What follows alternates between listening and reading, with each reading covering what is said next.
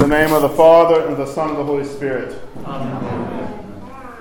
Throughout our Lenten journey, we have with us three paths through the Old Testament. You can sit down.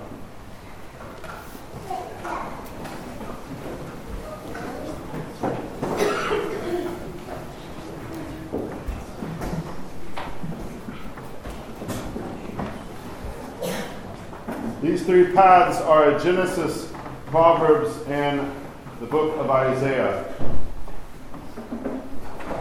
Creation and the patriarchs of Israel.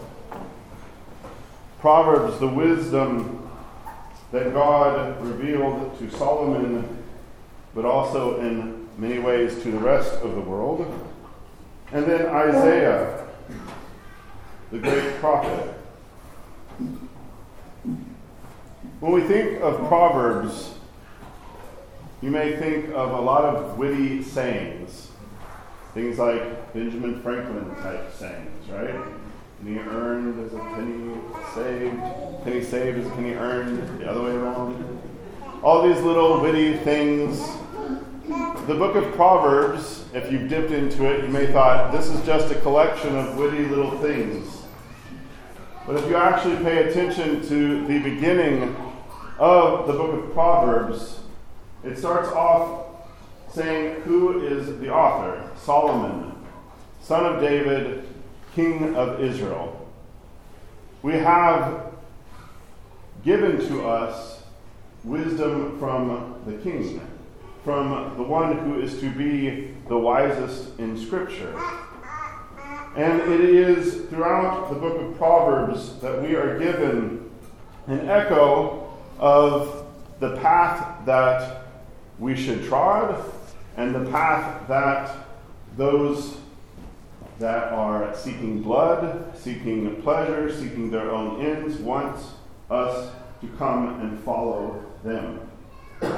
This gets right to the heart of Genesis and Isaiah as well.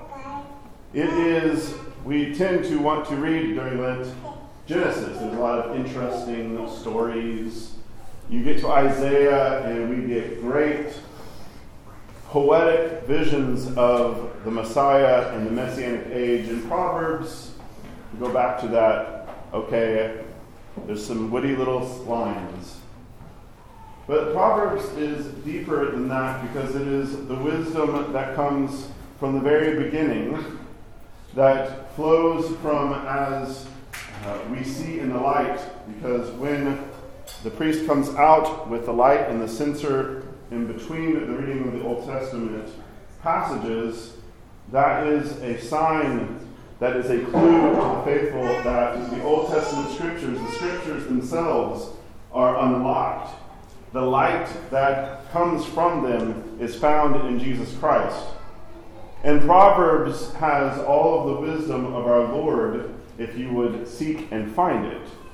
It is the path that Adam should have trod. It is the path that the patriarchs should have trod and tried treading.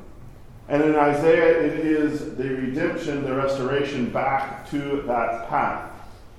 That God's wisdom, what man and woman are supposed to become, are found there in Proverbs. St. John Chrysostom, in his commentary, talking about the Proverbs,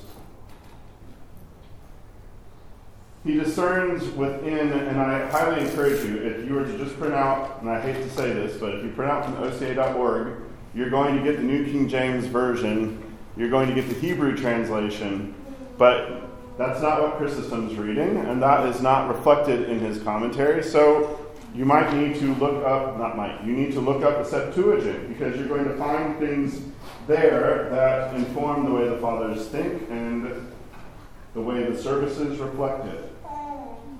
In Proverbs 1, St. John Chrysostom finds that in discerning the path, the right path, that also means that we need to be aware of the other path, because there's two paths, again echoing the rest of Scripture. There's the path of life and the path of death.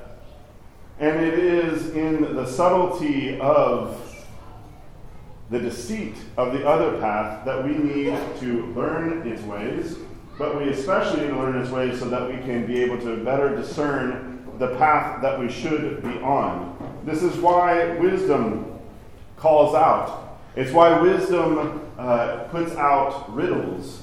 Proverbs talks about wisdom personified. It's saying, come, let me speak to you, and I'm going to turn words. And Christendom says, you've got the sophists who like to turn a lot of words. We have a lot of people who like to turn words. Words that can turn any which way. If you've lived long enough, you realize that you can spin almost anything. But wisdom calls out and says, discern, let me show you actual wisdom.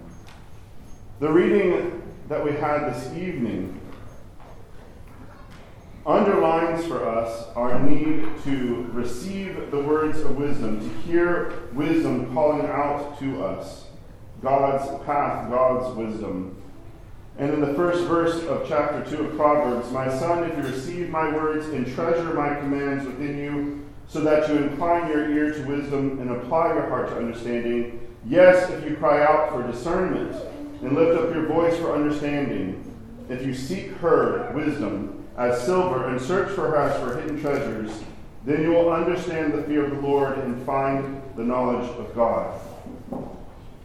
First, we have to receive the words, and then treasure them, at least in the Hebrew, but in the Greek you get a shading of meaning that is conceal those words within you. Now, conceal does not mean that we are hiding the path of wisdom, what we've come to understood that wisdom has communicated to us. But when you treasure something, what do you do with that treasure? Do you put it out on display that everybody can come and gawk at it and poke at it and look at it? No. You conceal it. You hide it.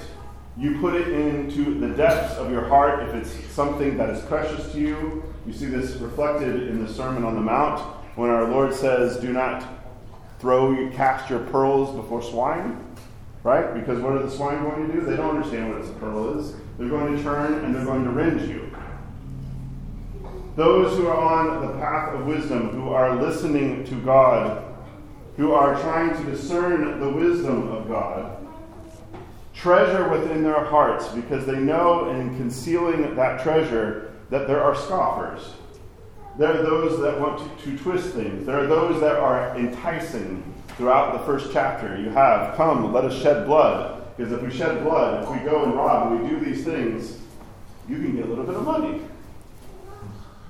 Or the other path, down the crooked path, is a woman who is enticing, saying, come, lie down with me. This is later in Proverbs. My husband's gone. We can have a good little time. You'll know nothing about it. The way of wisdom is the concealment and treasuring of what God has for us.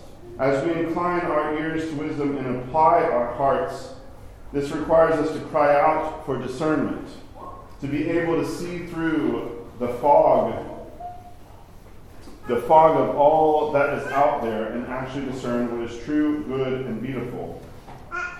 This requires us to lift up our voice. This requires us to desire wisdom like silver. St. John Chrysostom, when he says, if you're going out to look for silver or for gold or any precious metal, you don't just pan a little bit, get a little bit. Well, he doesn't say pan, but I don't think they really panned for gold back then. Maybe they did. I'm not really up on my 4th century gold digging. If you get a little bit, what are you going to do? You have to go back and find the vein, right? So that, St. John says, you're going to dig, and you're going to dig, and you're going to dig. You're going to search. You're going to burn within you to find that precious metal. This is what wisdom, God's wisdom, is for us. It is something that we are going to apply ourselves to, that we are going to act upon. These two paths end at the end of chapter 1 and here in the end of chapter 2 that we had this evening appointed for us.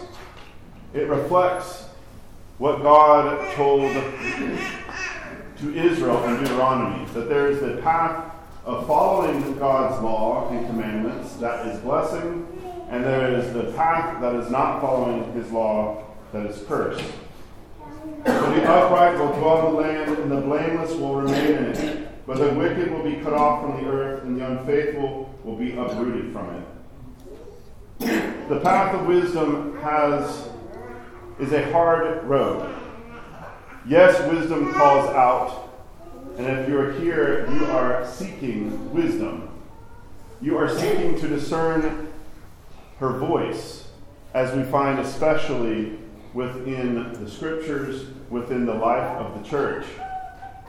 And there is going to be those who want to entice us, who want to trick us, who want to make us scoffers, who want to make us veer off the path.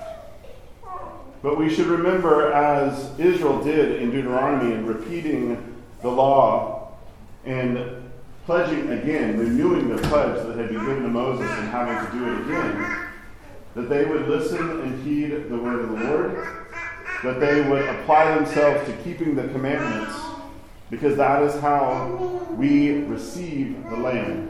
That is how we receive the inheritance. That is how we are blessed. Whether there are scoffers, whether there is conflict, whether we suffer for the path of wisdom, that is the path that brings us into the promised land. May we, as we continue through this Lenten journey, this Lenten path, seek God's wisdom in the services of the church, in the practices and disciplines of the church, in Holy Scripture, as we mine, as we dig for God's wisdom in His Scripture and those that can provide that wisdom to us, so that we can stay on the narrow way of our Lord and enter into that promised land. In the name of the Father, and the Son, and the Holy Spirit.